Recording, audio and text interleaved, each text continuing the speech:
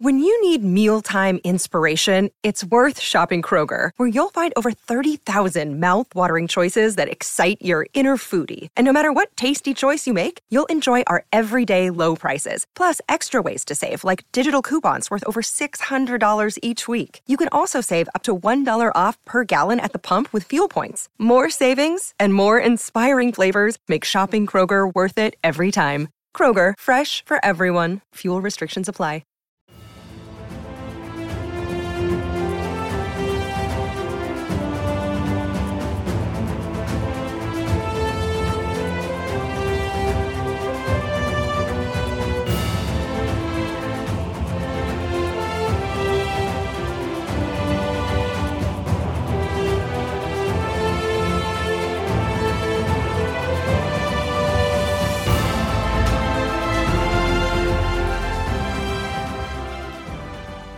Welcome back, everyone, to 1001 Heroes, Legends, Histories, and Mysteries podcast. This is your host, John Hagedorn.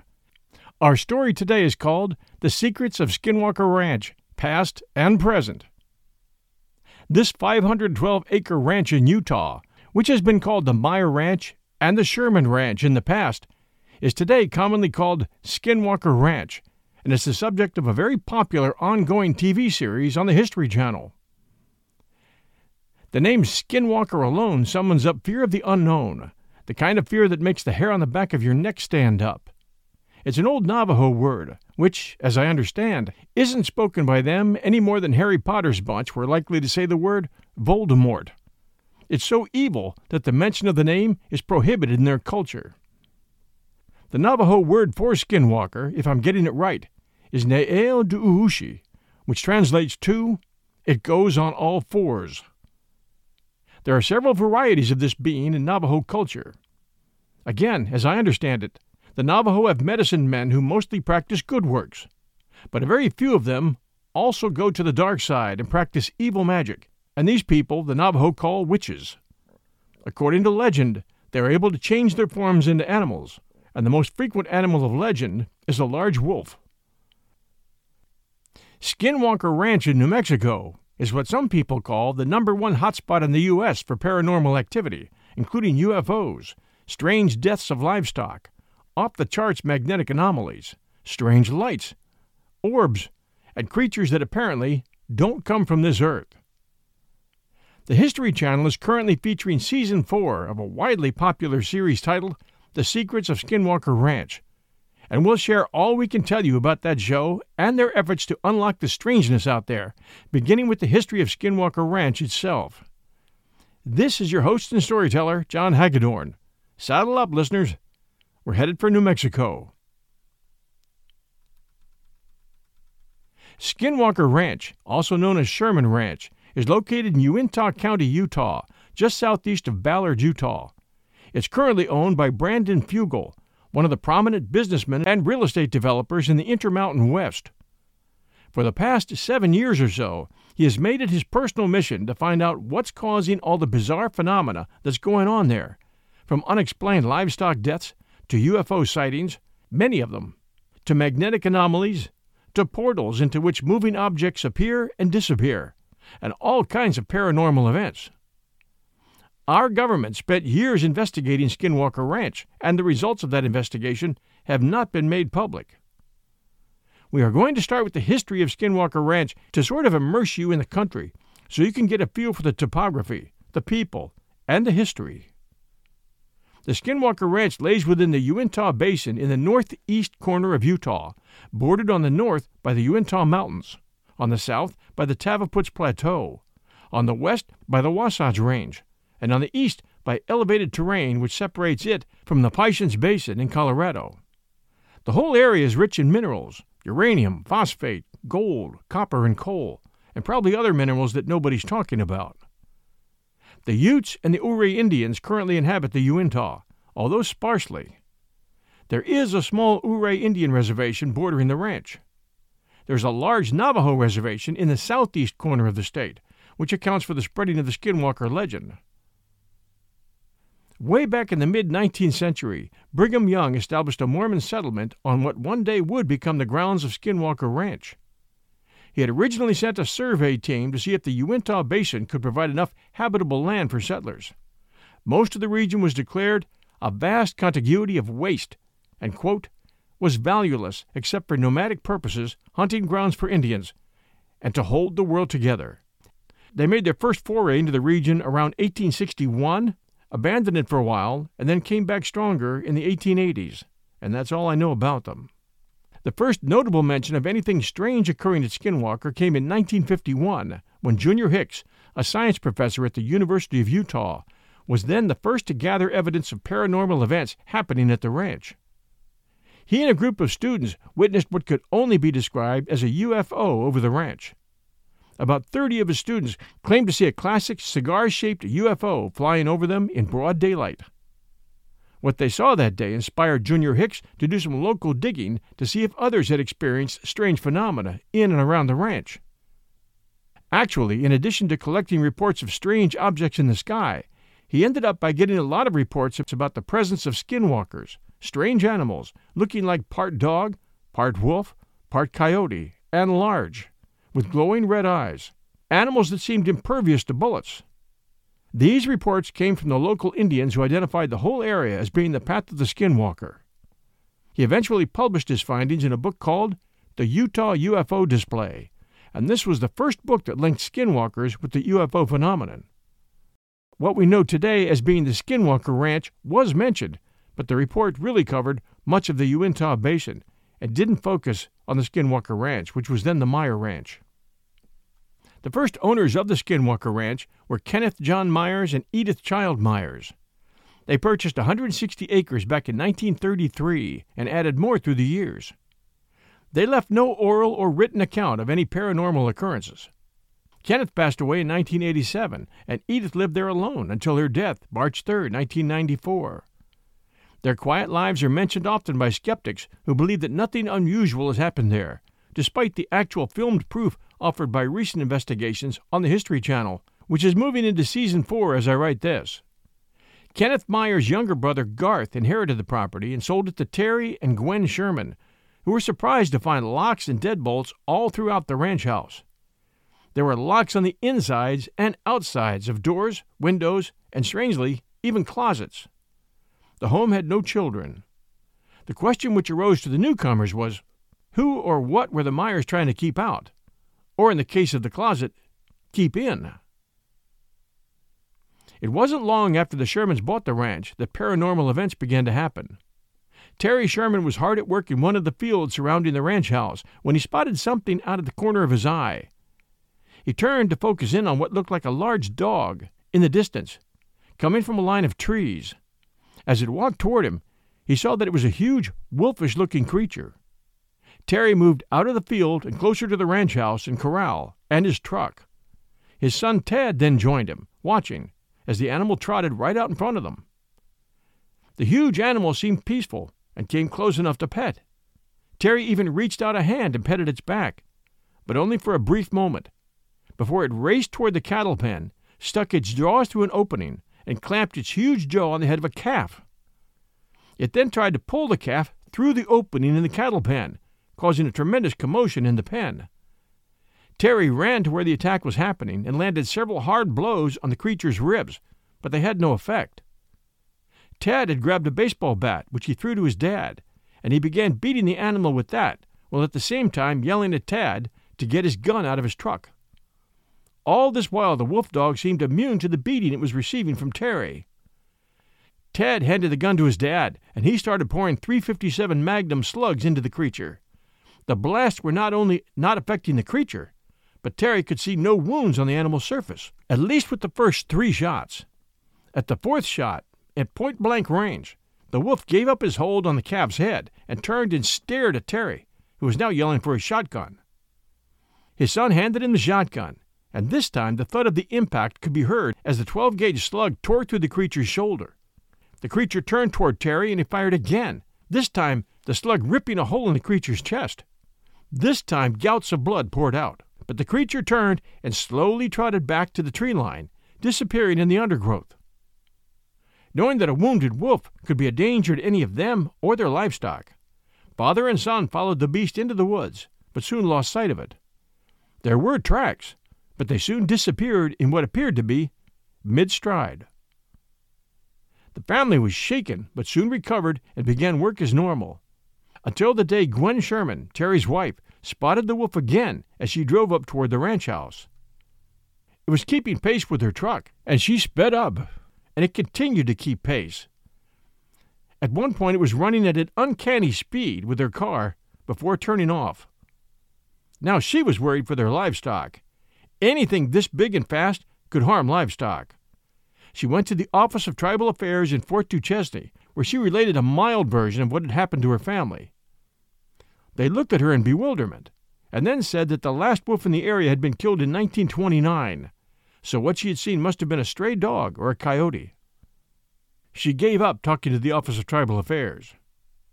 Not long after that, one night, Terry, who was outside on the property with his son and nephew, saw what looked like the headlights of a parked RV in the distance, and the three walked toward the lights. It began to back away from them as they walked toward it. Then they broke into a run, and the vehicle's headlights raised to about 10 feet off the ground, and then moved to a spot further away. Terry knew it could back up only so far, because behind it there was a grove of olive trees and a barbed wire fence. As they got closer, the vehicle lifted silently, hovering, and then flew right over the tops of the trees.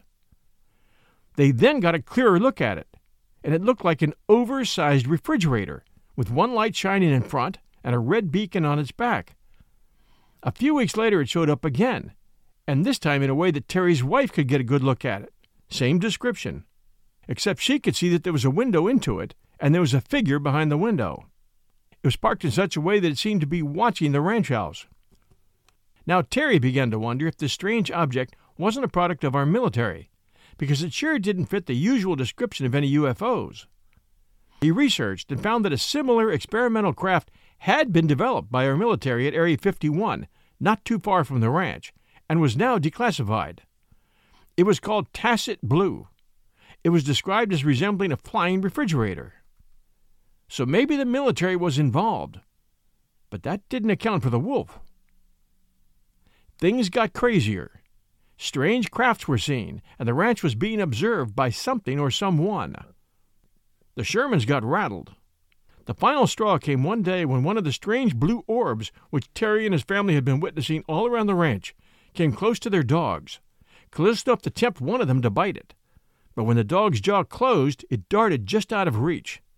It then began to tease all three dogs, tempting them to chase it.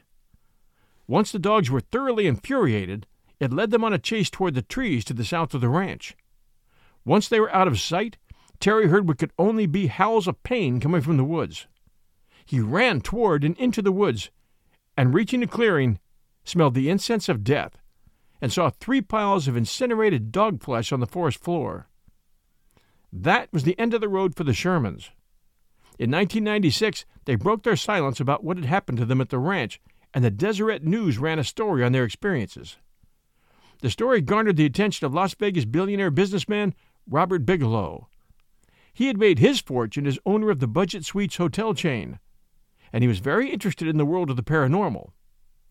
1 year before that article hit, he had founded a paranormal research organization called the National Institute for Discovery Science, called NIDS. He was intrigued by the Sherman Ranch story and offered to buy the property, closing the deal in September of 1996. The Shermans bought another ranch 20 miles away, and Terry volunteered to work for NIDS to become an extra ranch hand and to assist in investigations being carried out by the research team at the ranch. One of his first tasks was to look into a series of cattle mutilations that were taking place now at the ranch. Cattle mutilations had been going on in the region since the 60s. Cattle were found dead with no markings or tracks of predators, often with their blood having been somehow totally removed. The anus, genitals, and tongue appeared to have been removed expertly, as if with a surgeon's scalpel. This pattern continued. Security cameras were installed and observation was set up, but nothing was found until January 21st, 1997, when Terry discovered young cows near the observation center with strange wounds to their eyes and ears, identical wounds on both. The injuries seemed to have occurred during a bad snowstorm the night before. It looked as though they had survived a mutilation by sheer luck, Maybe something having to do with the snowstorm. There were no predator tracks in the snow anywhere around them. I have read in other accounts the theory that some kind of a hovering craft can approach cattle, grab them by the snout, and pull them up into the craft where their organs and their blood are removed, and then drop it back down in the field from which they came. To many, that seems to be the only answer for these cattle mutilations. But of course, it's crazy. What kind of craft could do that, and why? It does make you think. But these mutilations have taken place in a lot more places than the Skinwalker Ranch, and they're well documented. Terry called 2 vets to diagnose where the injuries might have come from, and one didn't offer any ideas. The other suggested a coyote or a wildcat might have done it. The idea of a big cat attacking 2 calves during a snowstorm struck Terry as being very, very unlikely, and there were no prints in the snow to indicate that predators did it. These vets had both seen cattle mutilations before and had a grab bag of excuses available, none of which made any sense. Then the unknown predator struck a calf in broad daylight on the ranch. Looking at the calf's body, it appeared to have been torn apart by some tremendous force. One leg had been ripped off right at the joint, like someone would pull a leg off a rotisserie chicken. All its internal organs had been removed with laser precision. It was completely drained of blood, and one ear was neatly severed from the head. There was no ripping or tearing near the incision, making it clear that it had been done with a precision instrument. No animal tracks were seen near the body. NIDS now had a real and active paranormal predator. Terry advised the NIDS researchers not to use fixed cameras, as whatever was causing these unusual disturbances seemed to have the ability to sense that it was being watched either by humans or by cameras. But NIDS replied by asking, "How are we ever going to get any proof of its existence without filming it?" Good question. And the debate wore on, with nothing appearing anywhere near cameras. One night, 3 of 6 cameras set in a specific area were dismantled, the wires and guts ripped out. Video from the other cameras didn't show any activity near those cameras. The cameras stood on 15-foot poles. There's an interesting side story to this. A teenager named Skinner had been out driving with his girlfriend when he saw orbs flying around, the same color and behavior as those described by Terry at the ranch. As he returned from this encounter, he found that he had been passing through the vicinity of the ranch at that time, and he began to make frequent night trips out to the ranch property. One night, he was hidden on a ridge and watching when the orbs appeared over the cattle grazing below. The surrounding ranch lighting began to flicker out. Soon a ranch guard came crashing out of his station, making a beeline for the transformer. As Skinner watched, one of the balls of light that had been hanging over the cattle moved over and behind the guard as he was working on the transformer, as if it was watching him. After the guard went inside, it seemed to hover over the guard shack, as if deciding what to do. Then it raced off to join the other orbs hanging over the cattle. The story seems to show that there was some kind of intelligence guiding these orbs, either their own intelligence or that of a remote director, just as we guide drones. Many theories arise. Maybe Skinwalker Ranch was the test site for a massive military psyops program. Maybe it was being mined for rare minerals by our military or by extraterrestrials. Maybe Skinwalker Ranch contains a portal through which alien craft and creatures travel. All just maybes. Hotel owner and Bigelow Aerospace owner Robert Bigelow ended the NIDS operation of Skinwalker Ranch in 2004. A few years later, Bigelow began receiving government grants for research there through the courtesy of the U.S. government and Harry Reid. In 2017, it was discovered that Bigelow was involved in a secret government program ordered by the Pentagon. That program provided $22 million tax dollars between 2007 and 2012. How it was spent and what they found, we'll never know. Immediately after NIDS was pulled, Bigelow Aerospace really began to take off. They began to partner with NASA for the creation of special modules and additions for the Intern Space Station, and they remain currently doing similar projects with NASA. Next, the story of the History Channel coverage of the secrets of the Skinwalker Ranch, right after these sponsor messages. And now, back to our story. The Secret of Skinwalker Ranch is a reality TV series which is beginning to air its 4th season as I write this. It airs on the History Channel and episodes can be accessed at the History Channel, or on YouTube, and on streaming services. The show follows a team of scientists who are actively investigating phenomena which has and is occurring at the Skinwalker Ranch in Utah. The series began filming in March of 2020. I remember doing an episode here a couple years ago called The Curse of Oak Island, which was another very popular History Channel series trying to get to the bottom of the mystery there. This Skinwalker series is produced by the same people who did The Curse of Oak Island, and it's all structured for TV, so it takes some getting used to. Each episode takes on a different approach to solving the mystery, often bringing in a guest with a particular talent or theory. And here, with The Curse of the Skinwalker Ranch, every kind of science is applied in an effort to unravel another mystery of the ranch. Naturally, they throw in all the visual effects they can, because after all, this is TV, and sometimes drama is created between the researchers to pique viewer interest. If you enjoy science of any kind, as well as the hunt to explain previously unexplained anomalies, this is the show for you. First, let me introduce the team, and then I'll give you a great example of how they invite specialist guests in for their episodes. The human spark plug of the show is Dr. Travis Taylor, who handles most of the narration and directs much of what goes on in terms of experiments. As Season 4 begins here in the spring of 2023, Travis returns to the team to share some information which will floor the rest of the crew.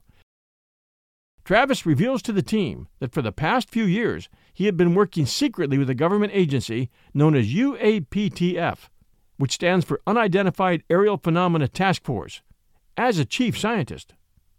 The UAPTF is now called the AARO, All Domain Anomaly Resolution Office. There's a non-sexy name for you. The All Domain Anomaly Resolution Office now operates within the United States Office of the Secretary of Defense that investigates unidentified flying objects, which they call UAPs today, Unidentified Anomalous Phenomena. What really bothers me is why the government changes the names of its UFO task forces and changes the government offices that house the program. The UAPTF was handled formerly by the Office of Naval Intelligence. Now it has a new name and operates under SecDef. Why all the cloak and dagger? And why keep changing the names? And what is the All-Domain Anomaly Resolution anyway? So that's what we call swarms of UFOs around our Navy ships now? Anomalies? Anyway, our government is worried about these so-called anomalies. This we know. But we also know that they dream about being able to capture a UFO and reverse engineer it. In fact, many people believe that they accomplished that with the Roswell UFOs. On April 12, 2021, the Pentagon confirmed the authenticity of pictures and videos gathered by the task force, purportedly showing what appears to be pyramid-shaped objects hovering above the USS Russell in 2019 off the coast of California, with spokeswoman Susan Goff saying, "I can confirm that the referenced photos and videos were taken by Navy personnel. The UAPTF has included these incidents in their ongoing examinations." On June 25, 2021, the Office of the Director of National Intelligence released a report on UAPs, commonly known as the Pentagon UFO Report. The report found that the UAPTF was unable to identify 143 of 144 objects spotted between 2004 and 2021. The report said that 18 of these featured unusual movement patterns or flight characteristics, and that more analysis was needed to determine if those sightings represented breakthrough technology. The report said that some of these steps are resource-intensive and would require additional investment. The report did not link the sightings to extraterrestrial life, with officials saying, "We have no clear indications that there is any non-terrestrial explanation for them, but we will go wherever the data takes us." Cutting to the chase, our Secrets of the Skinwalker Ranch TV personality, Dr. Travis Taylor, was front and center with the UAPTF. And just as in the early days of Project Blue Book, run by the open-minded J. Allen Hynek for a while, there are people in government with different opinions pertaining to unexplainable phenomena, and there always will be. It's human nature. Travis Taylor, as you will learn from the show, has an open mind, like Hynek did, and an inquisitive mind, and he's not afraid to ask questions. It's apparent that open minds, like Dr. Taylor's, and government agencies whose purpose it is to logically define anomalies do not always mix well. Journalist Keith Clore criticized the involvement of reality TV personality Travis S. Taylor. Pentagon spokesperson Susan Goff confirmed to Clore for an article on Science Insider, the online news section of the AAAS, that Taylor had a leading role on the Unidentified Aerial Phenomena Task Force and was informally referred to as its chief scientist. Clore characterized Taylor as a researcher who believes in the supernatural, like that's a crime. Clore wrote that critics are simply astonished by what they call his anti-scientific embrace of the supernatural, and the Pentagon's willingness to work with him. According to skeptic and science writer Robert Schaefer, "I'm starting to see why the government's task force was so unsuccessful in identifying its UAPs." So here we are again, skeptics affecting the investigation of, yes, I'll use the old word, UFOs. Nothing has changed since the early 50s, it appears, and we go round and round again. So while the U.S. government is studying anomalies, Travis is back to Skinwalker Ranch, working with the old team to try and find answers to what's been going on in the Uintah Basin all these years, and especially around the Skinwalker Ranch. And just so you know it, Travis Taylor is no lightweight. He earned a B.S. in electrical engineering from Auburn University in 1991, then went on to the University of Alabama at Huntsville, where he earned an M.S. in physics in 1994, a Ph.D. in optical science and engineering in 1999, and an MSc in mechanical and aerospace engineering in 2001, and he wasn't done yet. He then completed an MS in astronomy in 2004 at the University of Western Sydney, before earning a second Ph.D. from University of Alabama Huntsville in aerospace engineering in 2012. He then worked for U.S. Defense and NASA for over 16 years. He's also the principal research scientist at Radiance Technologies. Here is the team he works with at Skinwalker Ranch.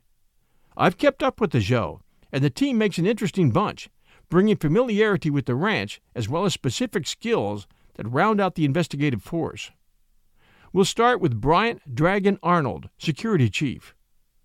More commonly known as Dragon, Bryant Arnold is the head of security at Skinwalker Ranch. Having known owner Brandon Fugel for over 25 years, he is trusted with protecting the ranch as well as ensuring safety for the investigators through every step of the process. His opinions are highly valued, and his background as a licensed, armed private security officer qualifies him to keep the property and everyone on it safe. As the voice of caution, he often provides the balance to Travis, whose scientific curiosity sometimes gets the better of him. Then there's Thomas Winterton, superintendent of Skinwalker Ranch, who manages facilities, equipment, and maintenance of the property. He assists in the investigations and has unique insight based on first-hand experience with the unsettling paranormal activity that occurs there. Prior to the start of the series, Winterton developed a serious head injury while on the ranch that could have killed him, the cause of which is still unknown and of vital importance in the context of the investigation. He has a slight reoccurrence of the issue in Season 1, which means both he and the team are ultra-cautious when it comes to his safety. Then there's Eric Bard, the team's principal investigator and chief scientist. He is a physicist who has worked with owner Fugel on other scientific projects over the last decade. He leads the team's investigations into the unknown, most significantly with his advanced surveillance system he installed across the ranch. While Travis is usually the scientist thinking up new tests and experiments to run, and most often out in the field, Eric Bard mans the operation from their base and keeps all the important equipment running. Jim Morse is the manager of Skinwalker Ranch. He's an entrepreneur and has a background in real estate development. Jim is less hands-on than the rest of the team in the day-to-day investigations on the ranch. However, his contribution involves bringing in outside experts and consultants when the team needs specialists to explain the paranormal activity. Perhaps his greatest value to the team is his connection to the Native American community in the area, whose insight is crucial in investigating the strange phenomena. Then there's Candace Lind and Tom Lewis, who are the caretakers of Skinwalker Ranch. While the team is there seasonally, they're there year-round. Lind, an anthropologist, and Lewis, a technologist, live on the ranch and tend to the livestock. They monitor the activity of cattle and some exotic animals they've kept on the ranch, which is an extensive and extremely important role, as the animals are monitored closely. Here's a great post written in May of 2020 by Russ Nelson for the University of Alabama at Huntsville, Travis's alma mater, which goes a long way to explain how many of these episodes invite a scientific team to perform a specific experiment to answer a specific question.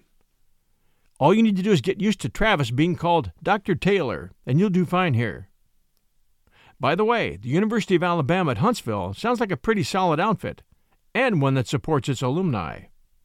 The article reads, two intrepid explorers from the University of Alabama in Huntsville, UAH, Matt Turner, who holds a doctorate in mechanical engineering, and aerospace engineering graduate Caitlin Russell, visited an extraordinary place last summer to perform experiments for a research team participating in a TV docuseries called The Secret of Skinwalker Ranch.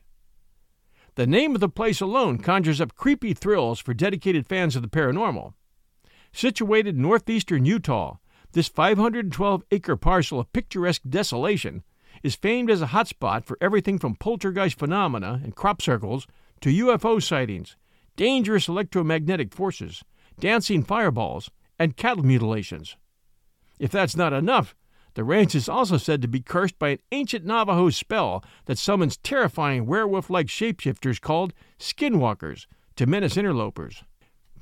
Featuring University of Huntsville Ph.D. aerospace engineer and astrophysicist and TV veteran Dr. Travis Taylor, the program is produced by Prometheus Entertainment and airs on the History Channel Tuesday evenings at 9 p.m. CST. The billionaire Brandon Fugel has been investigating the ranch since he bought it in 2016, Dr. Taylor says. His first 3 years was a plan of observation only. When he decided to move to the next phase, he asked the History Channel what that should be. History asked Prometheus, who produces The Curse of Oak Island, Ancient Aliens, The Unexplained, The Tesla Files, and others, for the History Channel to talk with Mr. Fugel about next steps. Prometheus knew me from those other efforts and had me come meet with Mr. Fugel and the team. They were very intrigued by the ideas I brought to them, although maybe nervous in becoming active with the ranch rather than just observing. And in the end, they asked me to come in and lead a new phase of research. Given his UAH background, it was natural for Dr. Taylor to look to homegrown expertise for help when it came to investigating Skinwalker Ranch. Caitlin is an employee that works on my space efforts also, he says. I've seen her work for a couple years now, and I'm impressed with her enthusiasm and academic rigor. The particular expertise Dr. Turner brings to the show is in ballooning, while Russell brings a wealth of experience in amateur rocketry. To avoid audience spoilers, the precise details of their stays on the ranch are a closely guarded secret protected by a non-disclosure agreement. In general, they involved measuring the bizarre electromagnetic anomalies that plague the property. I've known Travis for 20 years, Dr. Turner says. We had grad school classes together at UAH. He wanted to do some testing out there that he couldn't do by himself. That's how it evolved. I've never launched a rocket. They don't trust me with propellants, he says, laughing. That's Caitlin's thing. But I've launched a couple 100 balloons. That's what I did. And then Caitlin came after me and launched her rockets. I asked the room full of undergrad and grad students if they'd be interested in designing and building rockets for some experiments, Dr. Taylor adds. And Caitlin is the one who took the initiative and did it. And she did a great job. Caitlin said, While I was a student at UAH, I got into rocketry. Not just the smaller kit rockets, but the ones you take out for certification. We did small model rocket-type things on the ranch, but they were heavily modified. I didn't provide the instrument part. I just provided the ride. Dr. Taylor knew from personal experience that his two colleagues would be walking into a truly unique setting that could present serious challenges to the investigators, including potentially perilous conditions. I was excited to offer them an opportunity to get to see the very guarded location and what might be experienced there, he said. I was also a bit apprehensive and nervous, as the place can be quite dangerous. I warned them as best I could, but until you are there and exposed to the place, you truly don't take the warning seriously. I didn't. Believe me, I do now. Both of the new investigators did their best to prepare for operating in a place with such a foreboding reputation. I started doing some research, Dr. Turner says, and then actually made a conscious decision to stop because I wanted to make a measurement without any kind of preconceived notion about the results. I was expecting this very medieval type thing, he goes on, making a spooky Twilight Zone noise and chuckling. And when I got out there, they had trailers for television crews and stuff. It was very businesslike. I mean, it was a ranch, so there was dirt and animals, but it was not as mystical as I anticipated. Russell agreed. I expected it to be creepier, she said. I had never been in that area of the country. I was just taking in the sights, saying, "Oh, that's cool. I want to go walk on the mesa." I'd never done anything like this before, and the whole TV crew thing was very new to me. For the TV novices, filming proved challenging, with a tightly packed schedule of activities. Though, like the underwater portion of an iceberg, most of the footage will never be seen. My first day alone, we were outside doing stuff for a good 10 hours, Dr. Turner says. It was probably like 2.5 total days of filming. They got hours and hours of footage that I'm sure they didn't use. There were multiple cameras working the whole time. It was all unique and kind of surreal. Both investigators had to adapt on the fly when adjustments were needed in a hurry. The stuff I did dovetails into stuff Caitlin did, Dr. Turner says. What Caitlin did is much more complex. She needed more time to prepare, and there was more hardware as well. Discussing what it was like to be on camera while trying to do the science, she grinned, saying, "I'm still stressed. What's it going to look like? What are they going to put in there?" Dr. Turner had his own qualms about being under the constant watchful eye of the TV lens. Absolutely. It was very intimidating and nerve-wracking, he says. There were several times where they would say, "Let's do this," or "measure that," or "let's change this," or "do that." And you're like, "Okay, I've got to change everything about this payload now, and we're out here in the middle of nowhere."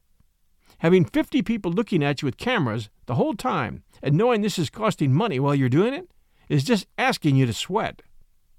Dr. Taylor offers a more seasoned perspective. "I'm used to the cameras now, as I've done this type of experiment for years," he explains, "but it does put a bit of pressure on you to be successful." Both of the newcomers appreciated having a friend who was also a TV veteran on the scene to lean on and enthusiastically power them over any bumps in the road. "It was always a crazy ride with Travis," Dr. Turner adds. "We've worked with him professionally at UAH for years. He's data-driven, which is why you've got to be on your toes. If something anomalous happens, you've got to say, 'Let's figure this out.' And you've got to be able to change gears on the fly, which is good, and I'm sure it's great TV because Travis is very inquisitive. But sometimes you're like, 'I don't have all my stuff. I'm not ready to take that measurement,'" he says, laughing. So it's always that kind of a ride. Asked if he sensed anything otherworldly at work, he says, "I had something occur with a sensor that has never happened before or since. So that was strange and has yet to be explained. I'm an engineer. If I can't measure it, if I can't see it, then prove it to me. But something happened out there that's never happened before." Russell hints her visit produced chilling surprises as well. "We had like 2 things happen," she says.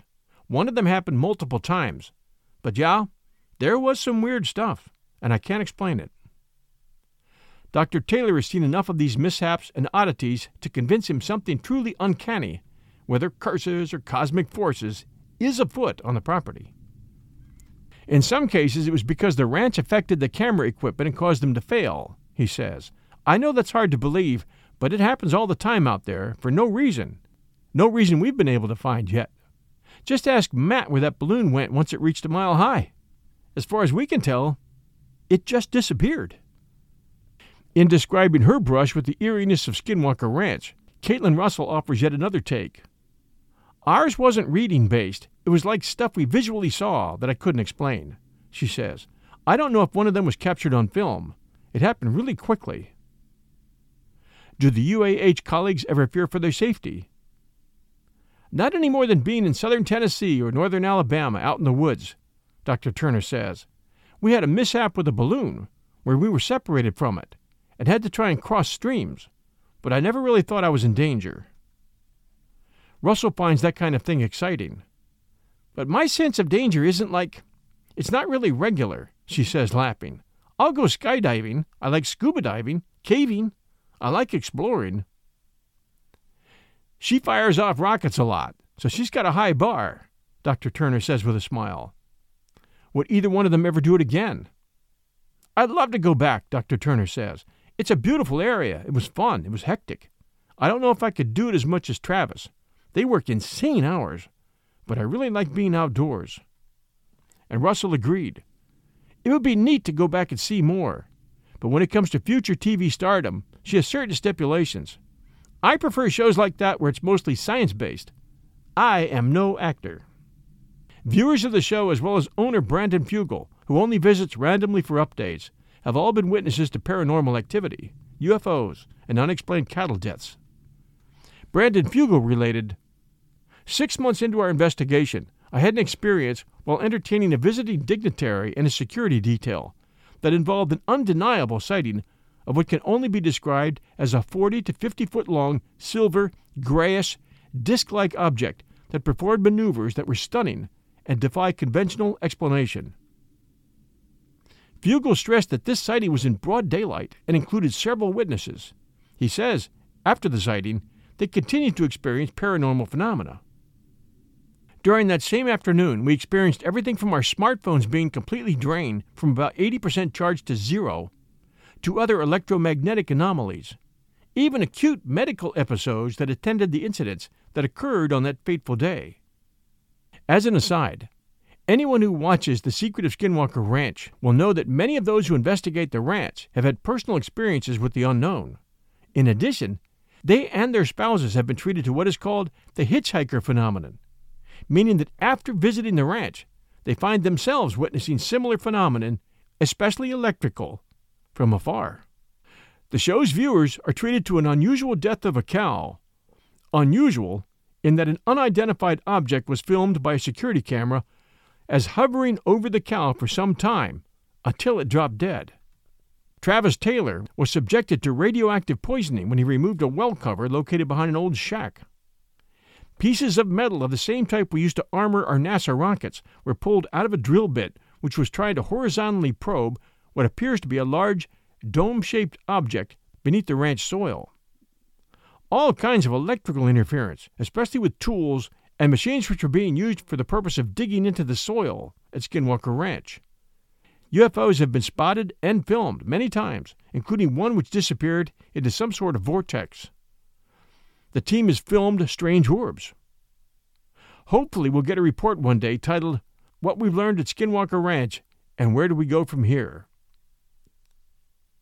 One creative person has already suggested that Brandon Fugel is really just an alien who has been toying with the research team all this time. Until that happens, everyone, thanks for joining us here at 1001 Heroes, Legends, Histories, and Mysteries for another journey into the unknown. As mentioned before, I've relabeled 2 previous episodes dealing with UFOs and cattle mutilations as UFO Trilogy 2 and UFO Trilogy 3. If you search UFO Trilogy at 1001 Heroes at your host, you'll find them. Thank you so very much for joining us today. We'll return next Sunday afternoon at noon Eastern Time with a brand new episode. Until then, stay safe, and we'll be back soon.